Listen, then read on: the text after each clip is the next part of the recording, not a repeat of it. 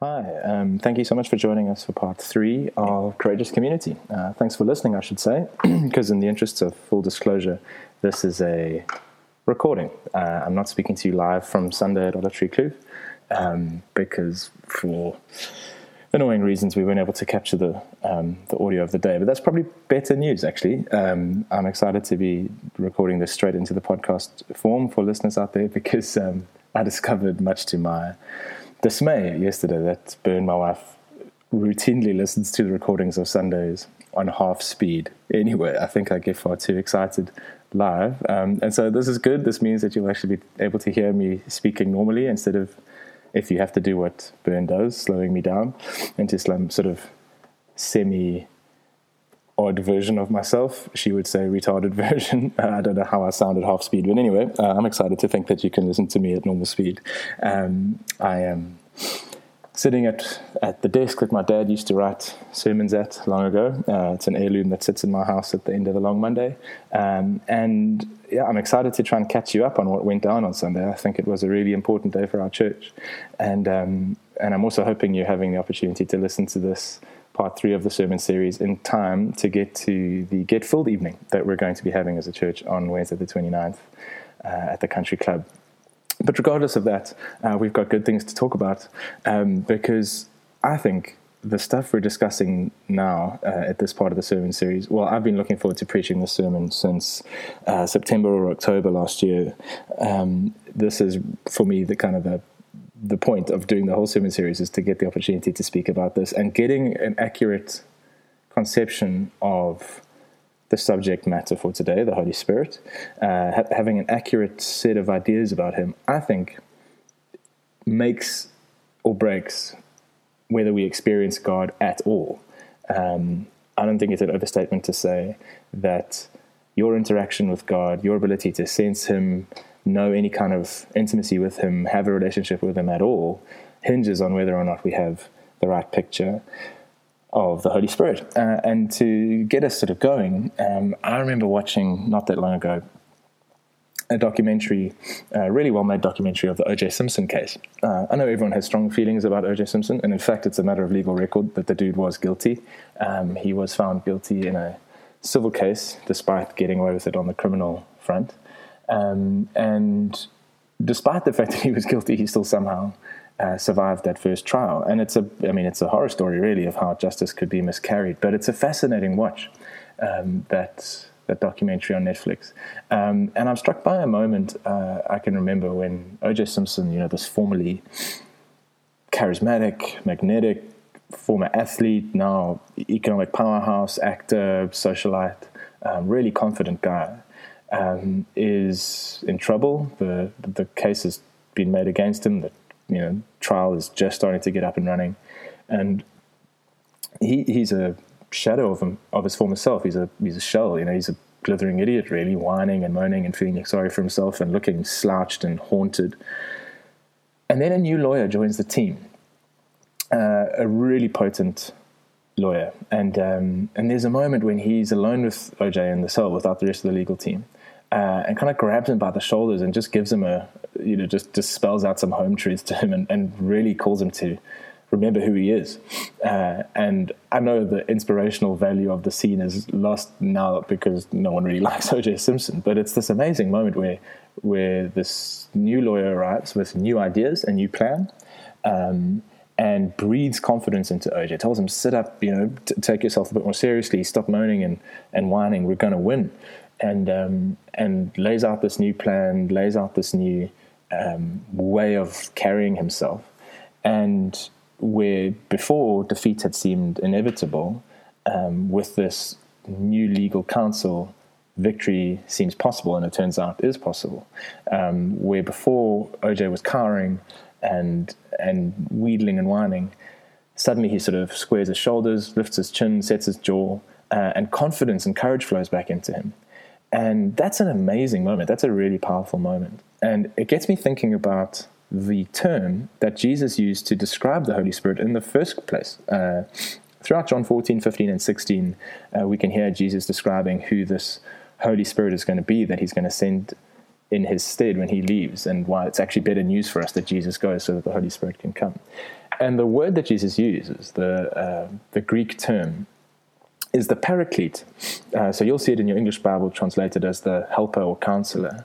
But paraclete's the term, and that's not a spiritual term, that's a legal term, the legal term for legal aid or counselor. And if you can imagine yourself afraid, staring down the barrel of certain defeat, and then a potent legal aid comes to your side with a new plan where there's victory, you're staring down the barrel of victory instead of defeat, you are encouraged, made courageous, and have someone who's going to stand alongside you and infuse you with new ideas and new strength.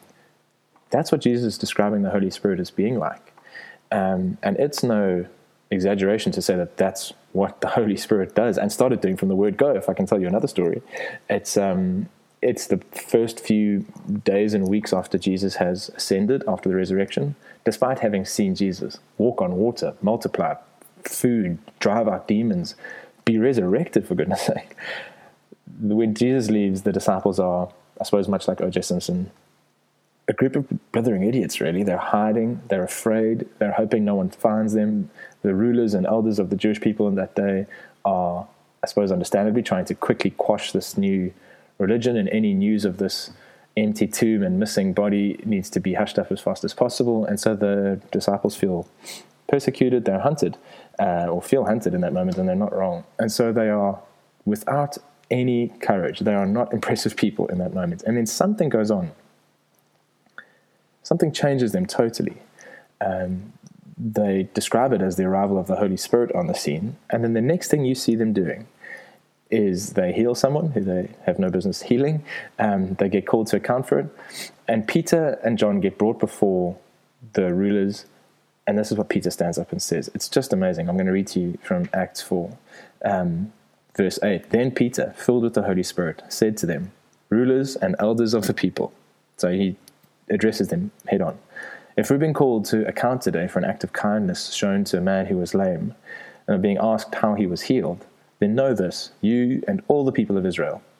And this flows on into a preach that Peter does on the steps of the temple, and loads of people are convinced by what he's about to say and get saved. So he's really addressing the ruling class of the Jewish people and all the people of Israel.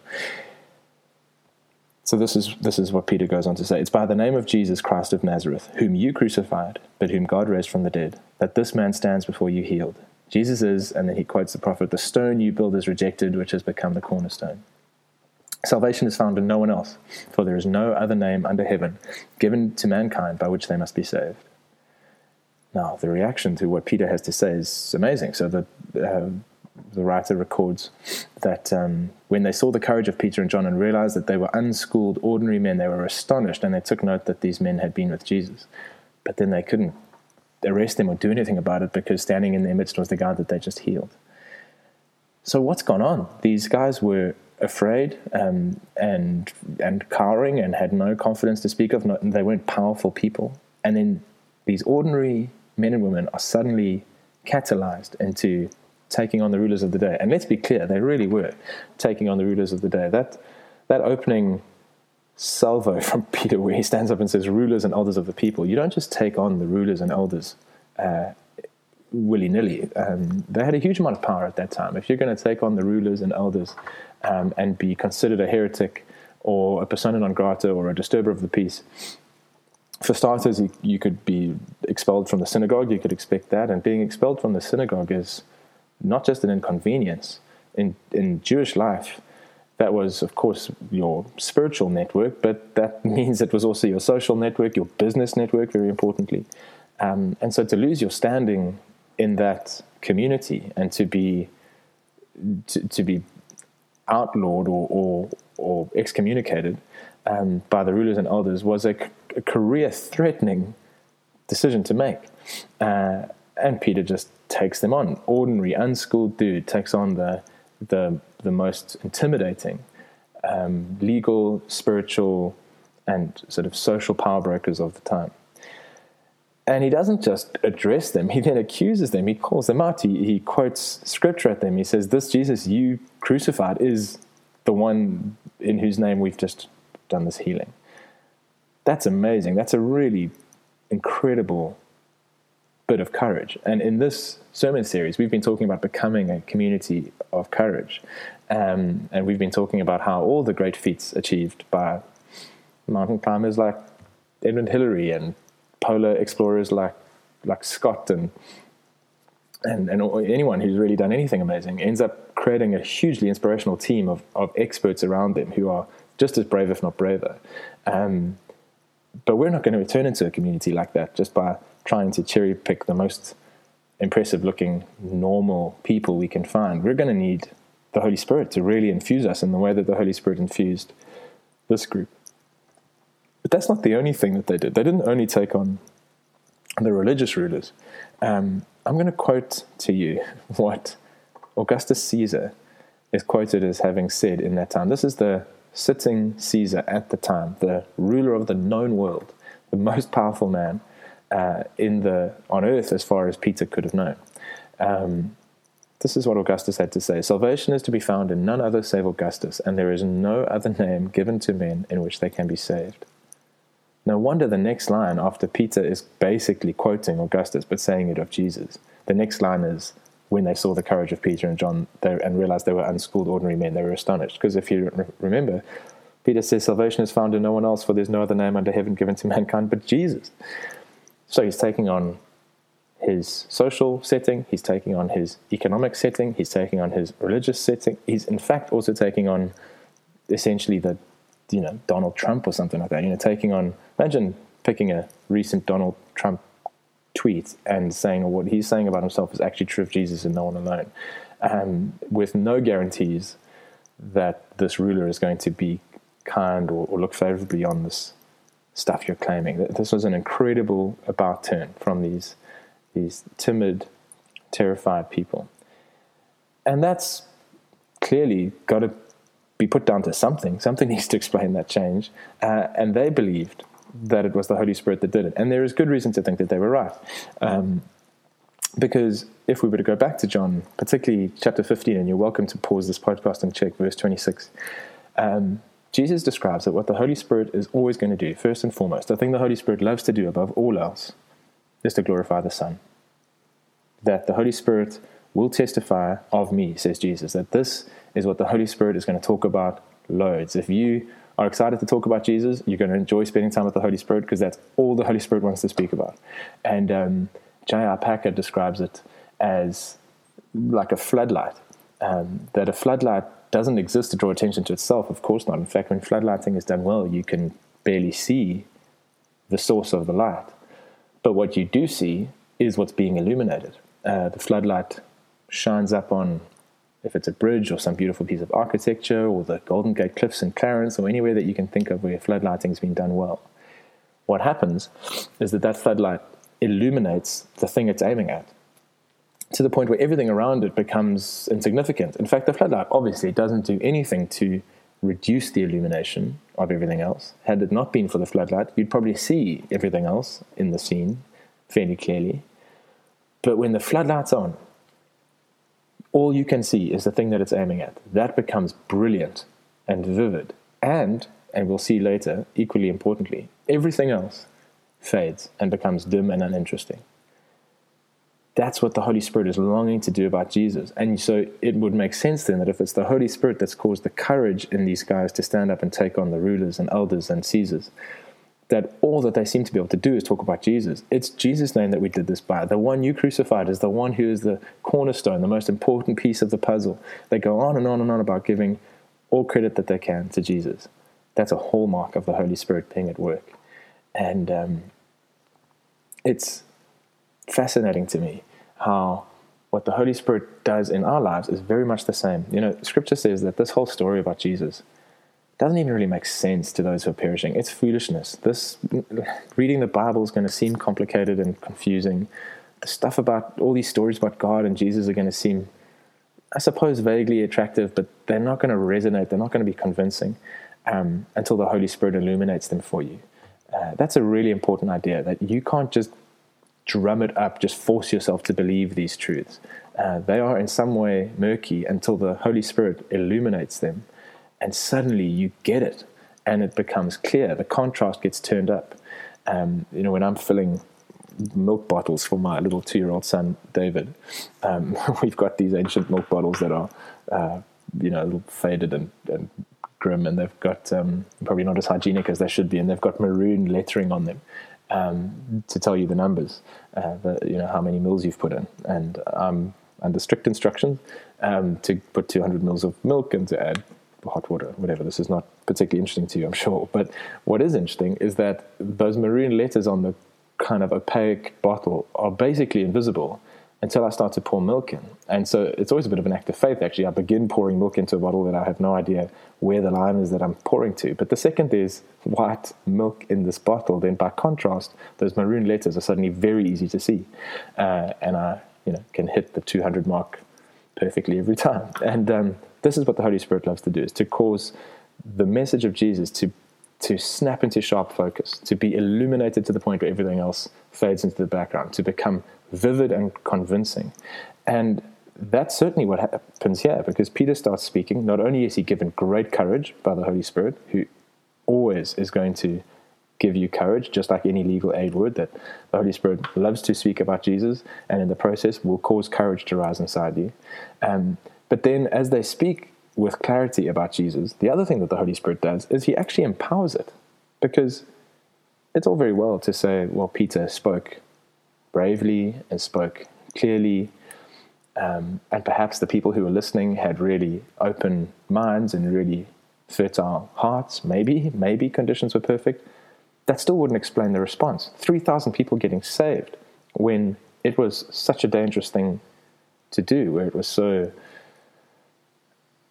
career limiting, I suppose, for everyone else as well, to defy the authorities of the day.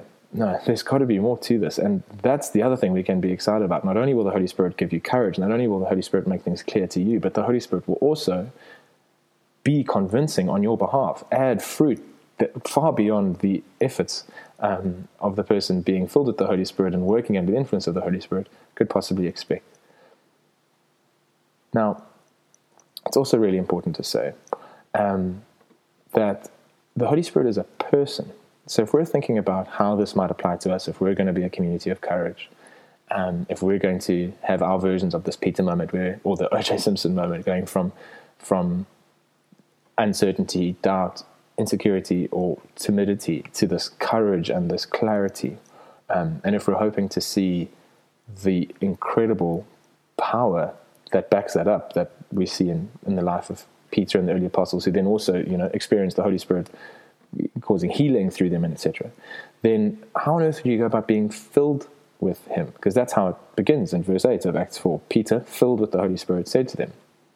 And we are about to hit, I think, one of the huge misunderstandings in the modern church, and possibly one of the most simple limiting factors on why many Christians are skeptical of the Holy Spirit, experience very little of the Holy Spirit's power. And it's going to sound almost basic in its simplicity, but the Holy Spirit is a person. The Holy Spirit is not a force. The Holy Spirit is a member of the Trinity. This is a person. The Holy Spirit is a he, not an it. But you can see why you would make the mistake of thinking that the Holy Spirit is some kind of force, some kind of wattage that you can turn up, something that you can ring down from the bridge and ask Scotty to, beam up more power. Because we're talking about being filled with him. And your first assumption, I suppose, would be if you're going to fill something, you're going to fill a vessel with a liquid, with a current. It's going to be some kind of inanimate object that you can speak of in terms of volume. How do you speak about a person in terms of volume? How do you speak about being filled with someone? It's interesting, isn't it? Because the truth is, if you're going to be filled with a person, that has much less to do with assuming the right position, clenching your fists, screwing up your eyes, kind of calling for God to, turn the taps on or crank up the voltage. Or, no wonder people feel skeptical about that. That sounds all kind of weird and mystical and unnatural and very hard to get your head around. No, we're talking about being filled with a person. And to be filled with a person, you aren't actually asking for more of them. You either have them or you don't. A person is either there or they're not. A person's either in the room or they're not in the room. No, to be filled with a person, essentially what we're talking about is giving more of yourself to them. not getting more of them, is making more of your heart available to them, is giving them more influence in your life. Is to be filled with a person is to say, I'm going to attend to you more. I'm going to create more space in my life for you. And your needs, your interests, your loves, your hates are going to influence what my loves and hates and attention is going to be. The story I've heard Tim Keller use on this topic is of some artist, I don't know if this is true or apocryphal, but some artist who, having got engaged and fallen in love with someone, was finding ways to insert her into every picture, even if it was, he'd been hired to paint a picture of somebody else, some patron. If you look carefully, you'd find his fiance kind of hanging around in the background, early version of photo bombing, or, if it's supposed to be a landscape, or so there she is kind of peeking out from behind a rock or something. He was so filled with her that she had to be in everything he was doing for him to be satisfied with it. I suppose that is a much more helpful way to think about being filled with the Holy Spirit than to think about some force, some current, some liquid, some inanimate hocus pocus thing that you just need to sweep you away more, or kind of zap through your veins to some greater extent. No wonder Christians are a little skeptical of that. And I suspect often we're just praying the wrong prayers. We're saying, God, please turn up the wick, more of the Holy Spirit, and not really understanding that actually what we're saying is, Holy Spirit, I'd like you to have more access to my life. Help me, tell me what you need, explain to me how to make more space for you in my life. That is what being filled with the Holy Spirit is about. And so this is what goes on for Peter, I believe, when it starts by saying he's filled with the Holy Spirit. And then all this clarity and conviction, and most importantly, power and courage flows through him and into the thing that he's trying to do in that moment, and causes an incredible amount of fruit. Of course, not everyone was convinced. If you remember the story of Pentecost and that first amazingly famous preach that Peter shared, some weren't convinced. And I'm not sure if you remember that the onlookers who weren't buying what was going on knew something was going on. It was clear to them that something was up. But they figured, the only thing we can pull on, the only experience we've got to describe what we're seeing is to say that these people must be drunk. And Peter goes, it's 9 o'clock in the morning, thus proving that he doesn't come from the bluff. And can't think of anything more strange than people being drunk at that time. Cheap shot, sorry. But the point being, they weren't drunk, and yet onlookers were able to make that mistake, for sure. They were probably watching with an uncharitable lens, but there was something there that made them decide to accuse these people of being drunk. And Paul, who wasn't there himself, would have heard the story. I'm sure the early church told the story of that first amazing day over and over. And Paul would have been aware, of course, of what the accusation was, because at the time he was on the side of those against the church, and so may well have been familiar perhaps with other moments where the Holy Spirit broke out and the standing response was, they're just under the influence of something.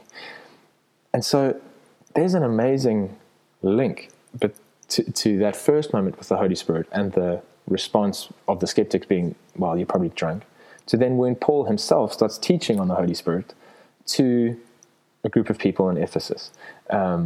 This is a church that Paul loved a great deal, and he's starting to teach the Ephesians about being filled with this person, the Spirit. And we're going to spend the rest of this conversation in the book of Ephesians. There's just some amazing stuff here, but let's go first to chapter 4 from verse 18 onwards. Paul, I suppose, remembering the accusation that the disciples were drunk, says, don't get drunk on wine, which leads to debauchery. Instead, be filled with the Spirit, speaking to one another with psalms and hymns and songs from the Spirit. Sing and make music from your heart to the Lord, always giving thanks to God the Father for everything in the name of Lord Jesus Christ.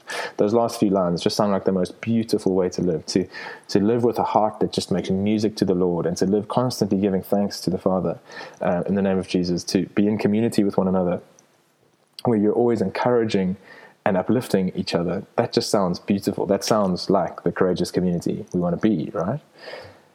So he starts by saying, don't get drunk on wine. That's debauched. Instead, be filled with the Holy Spirit. Now, let's not be all prudish and teetotal and think that the point that Paul is trying to make is don't drink wine. In fact, elsewhere he tells Timothy expressly to drink wine. So the Bible's not anti the existence of alcohol, but I think it's amazing that Paul, in trying to describe the Holy Spirit, reaches for something to compare it to and discusses being filled with spirits.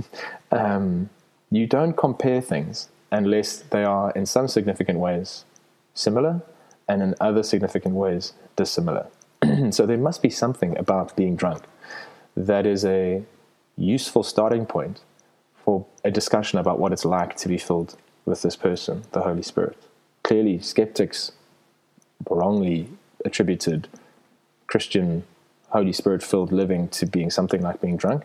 And Paul, again, when he starts talking to the Ephesians about it, says, well, this is a better option than being duggy. And so let's think about what being drunk is actually like. And I'm afraid I'm a bit of a nerd here and don't have a whole host of personal experience on the topic, but from what I understand and from what I've heard, there is, if we're honest, a certain amount of joy and courage and enthusiasm and relief from anxiety and release from inhibitions, I suppose, that being drunk allows. There's a joy. Now, of course, we know that a lot of that is fake. That those drunk friends of ours who think they're being hugely unpredictable and hugely creative, well, the sober person thinks the drunk person is being incredibly predictable.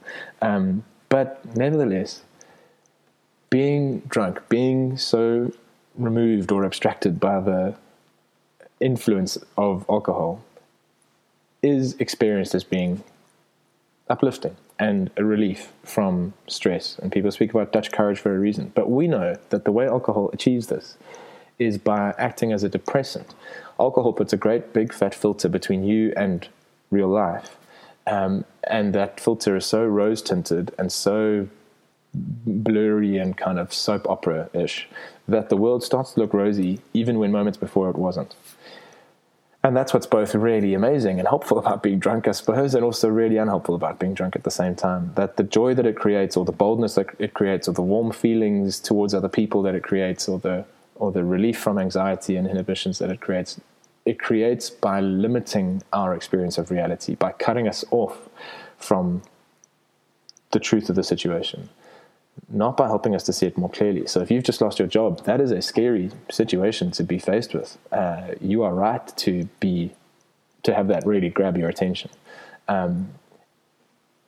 If the feeling of fear and anxiety that causes gets too much, then alcohol might seem like a good idea. And at first it would seem like it's a good idea because you end up feeling all encouraged and all free. But actually you're only getting that way because your experience of reality is being limited to the point where you just forget the very serious things you're up against. And so we all know how that goes. If it's you've lost your job or you've just lost the love of your life, you end up at midnight taking your phone out and sending a text that you wish you hadn't sent the next day. You can't fire me, I quit, I don't need you and your rotten company. And it only makes the situation worse.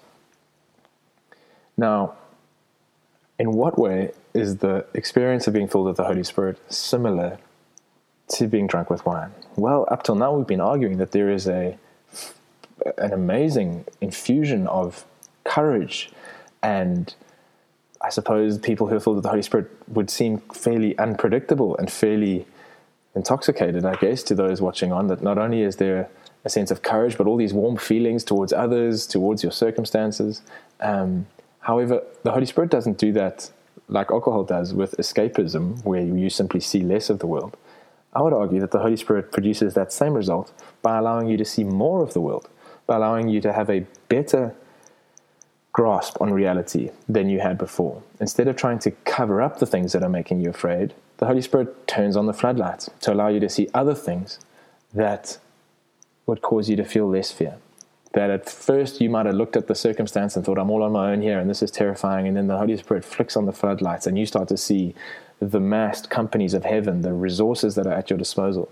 You have the character of God recalled to your mind. You're able to look at the genuine seriousness of your situation And instead of denying it, remind yourself, yeah, but also God provides. He loves me. That's my starting point. I'm chosen by him and called by him and loved by him.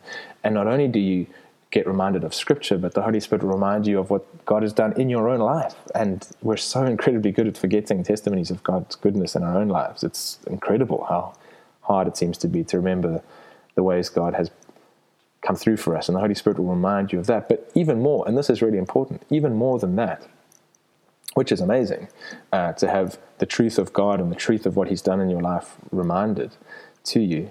The Holy Spirit also turns the floodlights on, allows you to see in greater detail what God might actually be up to in this circumstance, might give you supernatural insight into the motives of other people's hearts or the opportunities you might have to change course in that moment, available grace, that God has hidden grace in this circumstance, kind of unmerited favor is available if you'll be prepared to follow the promptings of the Holy Spirit and discover it. And this is really a thing that God loves to get up to, is to conceal some glorious stuff in a situation and then ask you to trust him enough and pay him enough attention and be led by the Spirit enough to discover what it is that he's up to in that circumstance.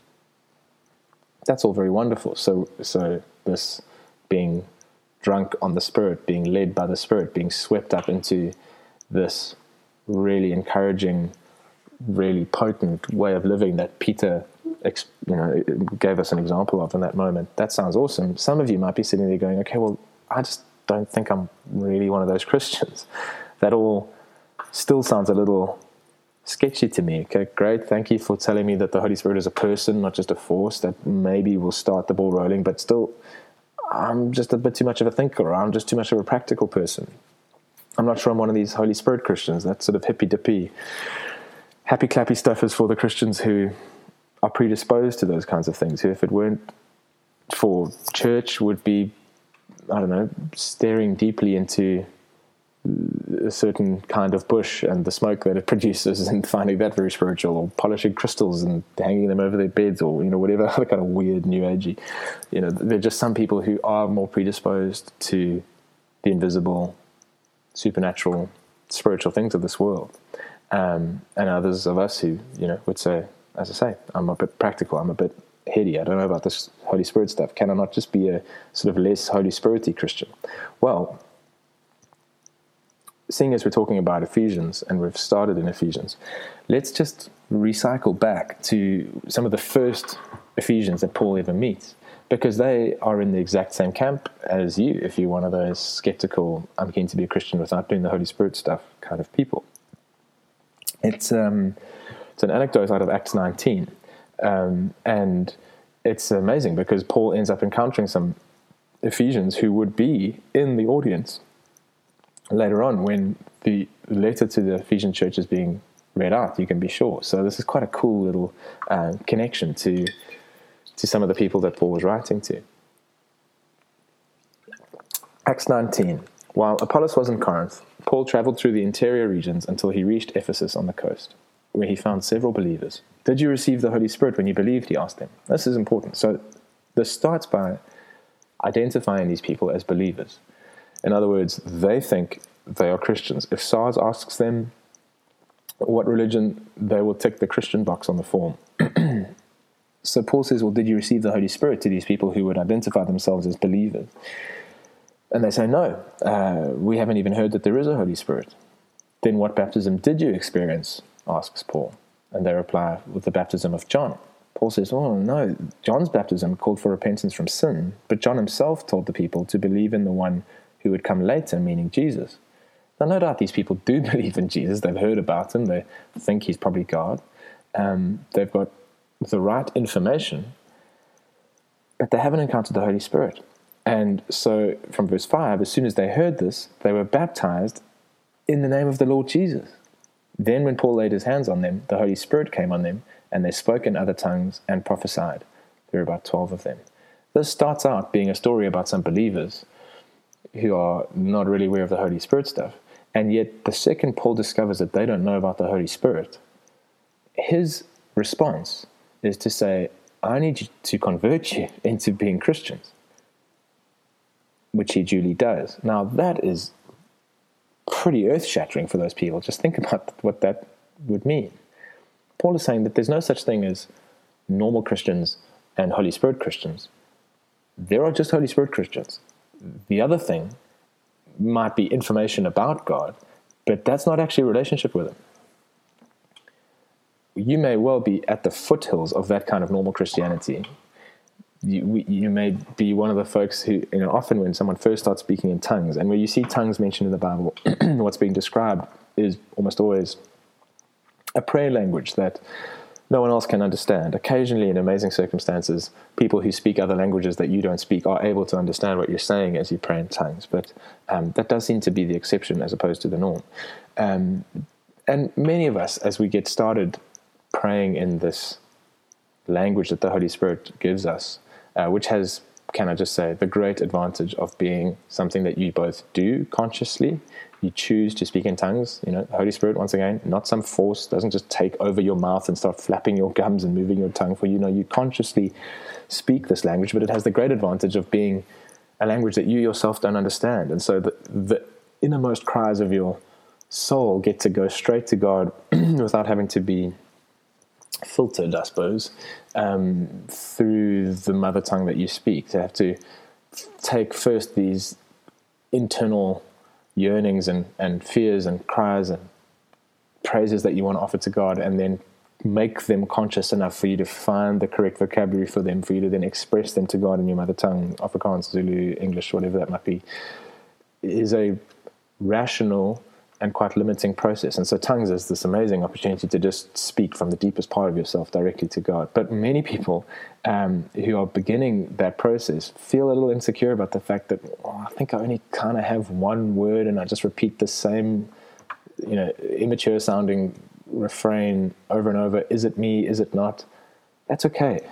When Paul lays his hands on these guys, not only do they start to speak in tongues, they also start to prophesy. And I know many people who are on the foothills of that kind of normal Christian living, beginning to prophesy, wondering, am I right about this, that I think I know about this person, or am I not? Because prophecy is essentially an opportunity for you to eavesdrop on the thoughts of God about the circumstance that you're in. It's not necessarily predicting the future. It may well be just a word of encouragement, a specific idea that God has for this person, something that is in God's heart for them. And so as you pray to God about this person, you get a sense, you eavesdrop on what it is He would be saying to them if they could hear Him for themselves. And it may be backdated as opposed to some kind of soothsaying of the future. But when prophecy begins, it often feels a little cumbersome, a little like shots in the dark. And is this just my own kind of natural discernment that's just picking up on something that I possibly know about this person anyway? And, I know that time after time, people who are beginning to prophesy just need to be encouraged. If it's edifying, if it's encouraging, go for it. Like what's the worst that can happen? If it's in line with what God would be saying to this person, then just have a whirl. And what I'm saying is, you can be on the foothills of that kind of Christianity, just getting started and praying in tongues, just getting started prophesying, just getting started allowing the Holy Spirit to turn the lamp on in your life. The foothills are fine. The point is that destination is normal Christian living involves the Holy Spirit. There is no other kind of Christianity. There is no other way to follow Jesus than to have accepted the Holy Spirit's huge, unavoidable role in that. And what would be dreadful, you're welcome to be at this church and not be a Christian. You can come here as long as you like. This church is perfect for people who aren't Christians. The most terrifying thing is to think you're a Christian, only to discover that you're not. And that's essentially what Paul is saying here. A bunch of people tick that box in the SARS form, think they're believers, they know about Jesus. They've even repented from sin. They've even believed that He's God. But without connecting to the Holy Spirit, without allowing the Holy Spirit to begin to do this supernatural stuff inside you, there is simply nothing Christian about that. It's possible to infer from creation information about the Father. It's possible to study the Scriptures and discern information about Jesus, but it is only through the Holy Spirit that it's actually possible to know Him. Tim Keller would say that it's the Holy Spirit who makes God real to us. That's it. And if we take a quick tour through Ephesians, and we could probably do this through many other books, Galatians, etc., you will start to see that this is not just some crackpot idea that I've come up with or stolen from Tim Keller. Let's start to see, it's easy to skim over the role that the Holy Spirit is playing because you see that word in Scripture often and you just start to assume it's like some crutch phrase that the writers use. But let's just, for the sake of argument, have a look through the few chapters that have just come before chapter 4 in Ephesians, where Paul kind of climaxes by saying, don't get drunk on wine, instead be filled with the Holy Spirit. Chapter 1, verse 17, I keep asking that the God of our Lord Jesus Christ, the glorious Father, may give you the Spirit, capital S, the Spirit of God, this third person in the Trinity, the Spirit of wisdom and revelation, so that you may know him better. Paul's asking that God would give people in Ephesus the Spirit so that they can know God. The corollary to that, or the opposite of that, would be to say, without the Spirit, you can't know God better. Chapter 2, from verse 18. For through him we both have access to the Father by one Spirit. Access to the Father by the Holy Spirit. Your immediate answer to that might be, but I thought we get to the Father through the Son, that it's through the Son. Yeah, legally speaking, you're absolutely right. It's because of the sacrificial death and resurrection of Jesus Christ that we have access to the Father, legally speaking. But mechanically speaking, for want of a better term, it's by the Spirit. In this physical realm in which we live, the access point, the mechanism by which we get to the Father is by the Spirit, invoking the legal right we have to do so, that Jesus the Son bought for us. So from verse 18 again, for through him we both have access to the Father by one Spirit. Consequently, you're no longer foreigners and strangers, but fellow citizens with God's people, and also members of his household. And now Paul's going to start to describe what this household looks like, built on the foundation of the apostles and prophets, with Christ Jesus himself as the chief cornerstone. Once again, that's a great link back to Peter's first rereading of the prophet Isaiah, that this is Jesus' role in the building. In him, the whole building is joined together and rises to become a holy temple in the Lord. This church, the community of believers on earth, are called a temple, a holy dwelling for God, right? Well, yes, but with one specific caveat. And in him, I'm reading from verse 22, you two are being built together to become a dwelling in which God lives by his Spirit. So churches that get together around right teaching, right doctrine, right structures, who believe the right things, who speak the right things, who go through the motions of doing the right things, who know about Jesus, know about the Father. If we are not prepared to allow the Holy Spirit in, we are not allowing God in.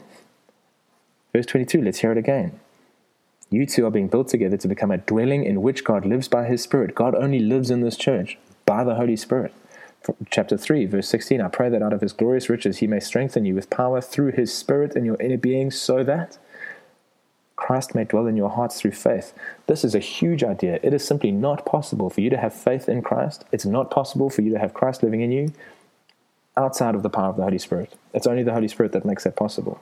So we've already seen that it's the Holy Spirit who allows us to know the Father better. It's the Holy Spirit who gives us access to the Father. It's the Holy Spirit who is the mechanism by which God dwells in our church. God is only in this church if the Holy Spirit's in this church.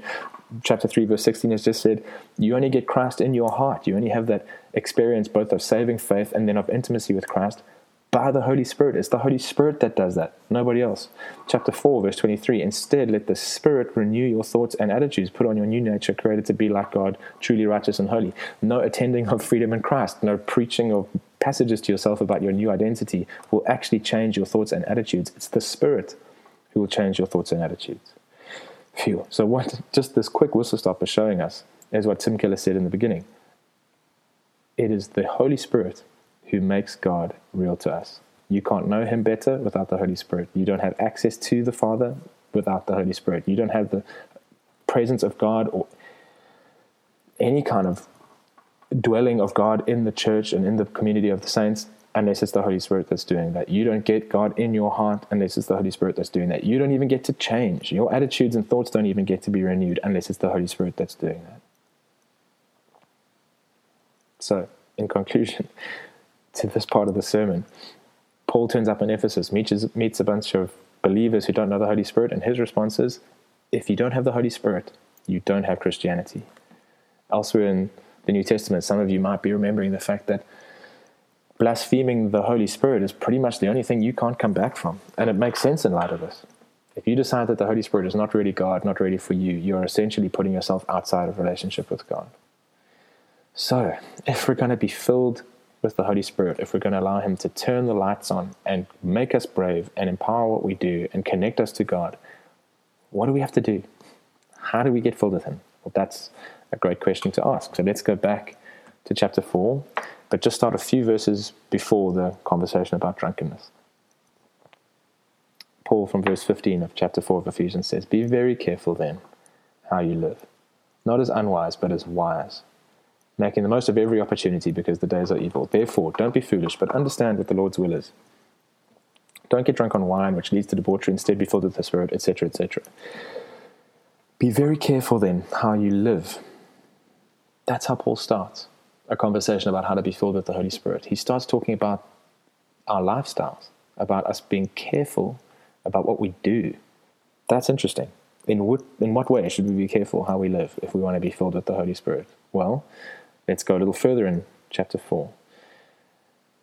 From verse 30, "Don't bring sorrow to God's Holy Spirit by the way you live. Remember, He's identified you as His own, guaranteeing that you will be saved on the day of redemption." That's a really reassuring place to start, because what's about to follow, I don't take any pleasure really in reading. It's beautiful and good for us because it's in Scripture. But as a community, to listen to what we're about to hear Paul say can be uncomfortable. And yet it's really helpful to see that he starts by reaffirming, if you were even able to own Jesus as God, if you're even able to believe the gospel at all, then we already know that it's the Holy Spirit at work in you. You already have some measure of the Holy Spirit at work in you if you're able to understand the gospel and believe that Jesus Christ is your Savior.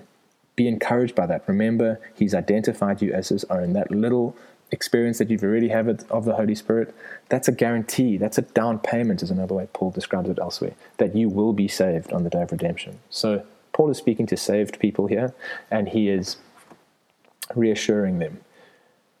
But still, he's about to tell us how not to bring sorrow to God's Holy Spirit. From verse 31, "Get rid of all bitterness, rage, anger, harsh words, and slander, as well as all types of evil behavior. Instead, be kind to each other, tender-hearted, forgiving one another, just as God through Christ has forgiven you." I've rolled into chapter 5. Continuing on, Paul says, "Imitate God, therefore, in everything you do, because you are His dear children. Live a life filled with love, following the example of Christ. He loved us and offered Himself as a sacrifice for us, a pleasing aroma to God. So let there be no sexual immorality, impurity, or greed among you. Such sins have no place among God's people. Obscene stories, foolish talk, and coarse jokes, these are not for you. Instead, let there be thankfulness to God. You can be sure that no immoral, impure, or greedy person will inherit the kingdom of Christ and of God." Sure. So we need to be really careful here.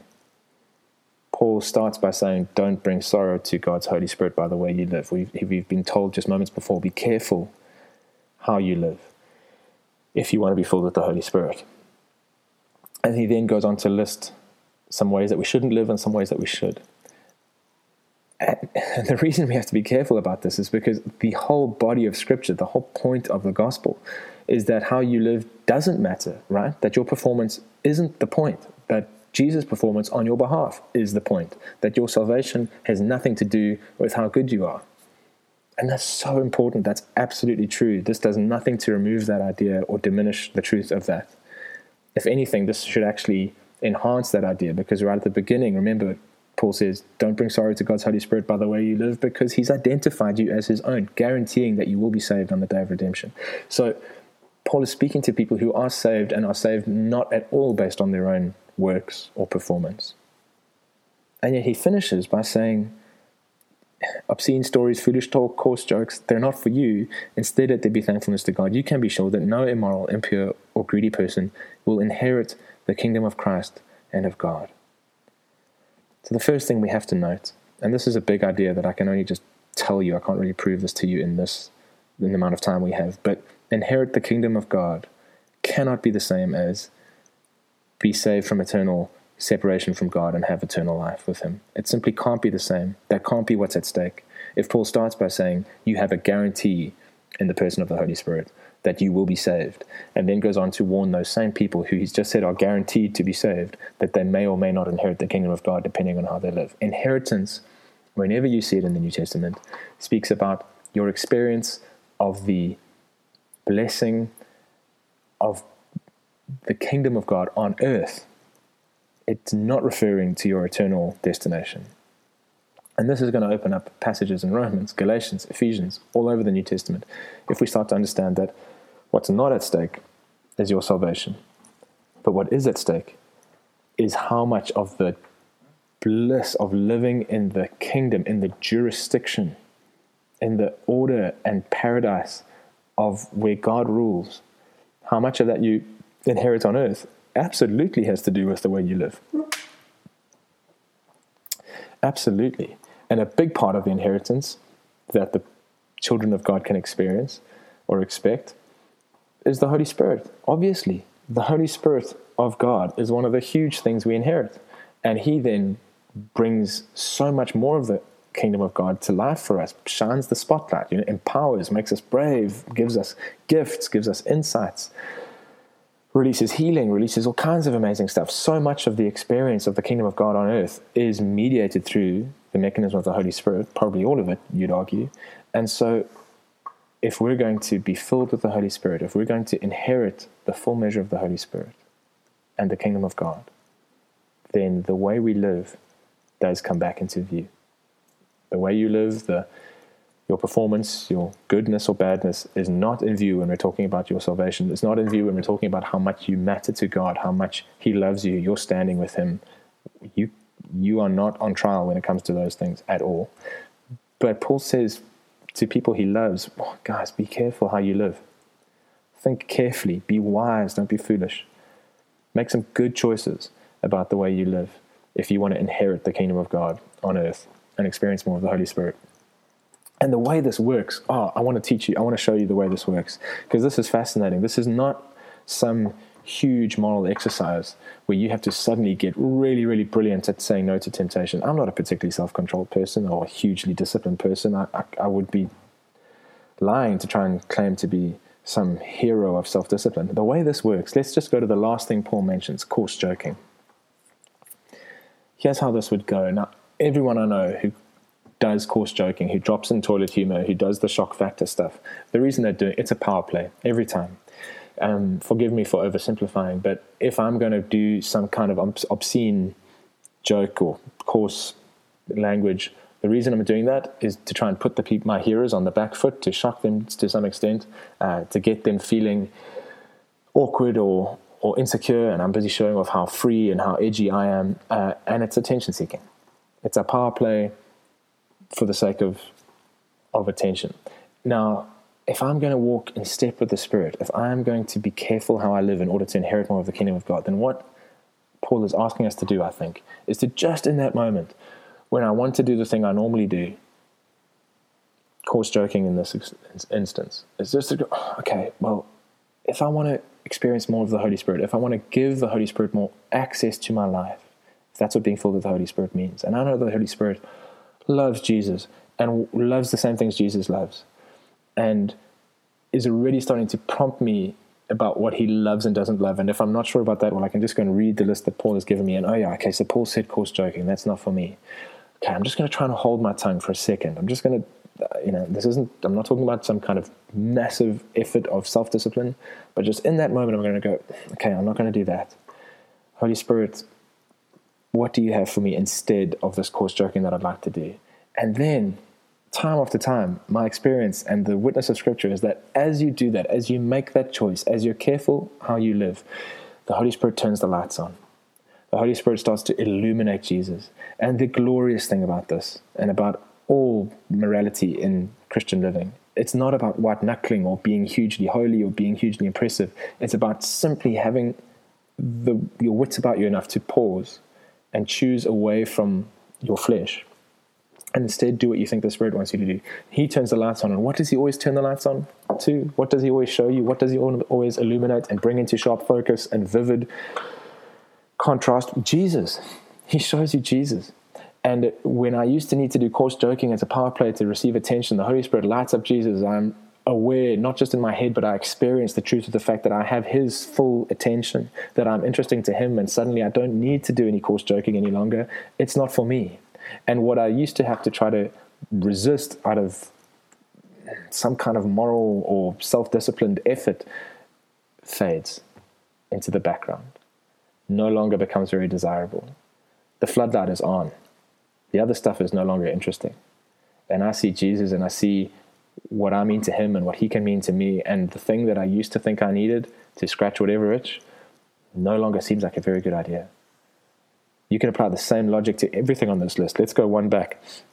Paul speaks about sexual immorality. Paul speaks about greed. Paul speaks about gossip. Gossip's an interesting one. Every time I know of people gossiping, the goal there, I think, is connection. It's the illusion of connection to another person. We're going to gossip about a third person not in the room, and we're going to reassure one another as we do this that we both think the same and have the same judgments. And one of the ridiculous things about gossip is that often once the ball is rolling and there's some momentum to it, two people are busy flaying someone else about things that possibly they don't actually agree on. But because we have now got this sort of psychological social contract with one another that we're going to agree, one person's flaming person X for some trait, and the other one in the conversation up until then probably never even bothered or cared about that, but now it's, oh yeah, I can't believe it, you're right, what an idiot. And what we're doing as we gossip with one another is using the third person as a scapegoat. We are reassuring one another that we have some kind of false, exaggerated connection to each other. The irony, obviously, is that if you're gossiping with someone, then even at a subconscious level, you've got to be smart enough to know that if they'll gossip with you about person X, then when you're not in the room, you may well be person X. This is not real human connection. Gossip does not actually strengthen relationships. However, it gives us the illusion of connection in that moment. So if I'm aware that the Holy Spirit is not into gossip, not because I have to, not because I'm scared God's going to judge me, not because if I gossip, he'll love me less. No. He loves me loads. Paul starts chapter 5 by saying, imitate God because you're his dear children, not to make yourself his dear children, not to earn your way in. Because you're his dear children, you get to behave like him. You don't have to do this other stuff that's not good for you. And so in that moment, I go, okay, well, I don't want to gossip. Holy Spirit, I'm going to choose away from my flesh. I'm going to be wise. I'm going to be careful how I live. I'm going to try to hold back from the gossip in just this moment. And it's so delicious. And it does seem to offer such great connection with this person in this moment. And to be the prude who's saying, oh, no, let's not talk about them while they're not in the room, it seems like it's going to limit this friendship. But as you do that, and you do your best to walk in step with the Spirit, just for that instant or two, the floodlights turn on. He shows you Jesus in all his vivid, glorious, living color.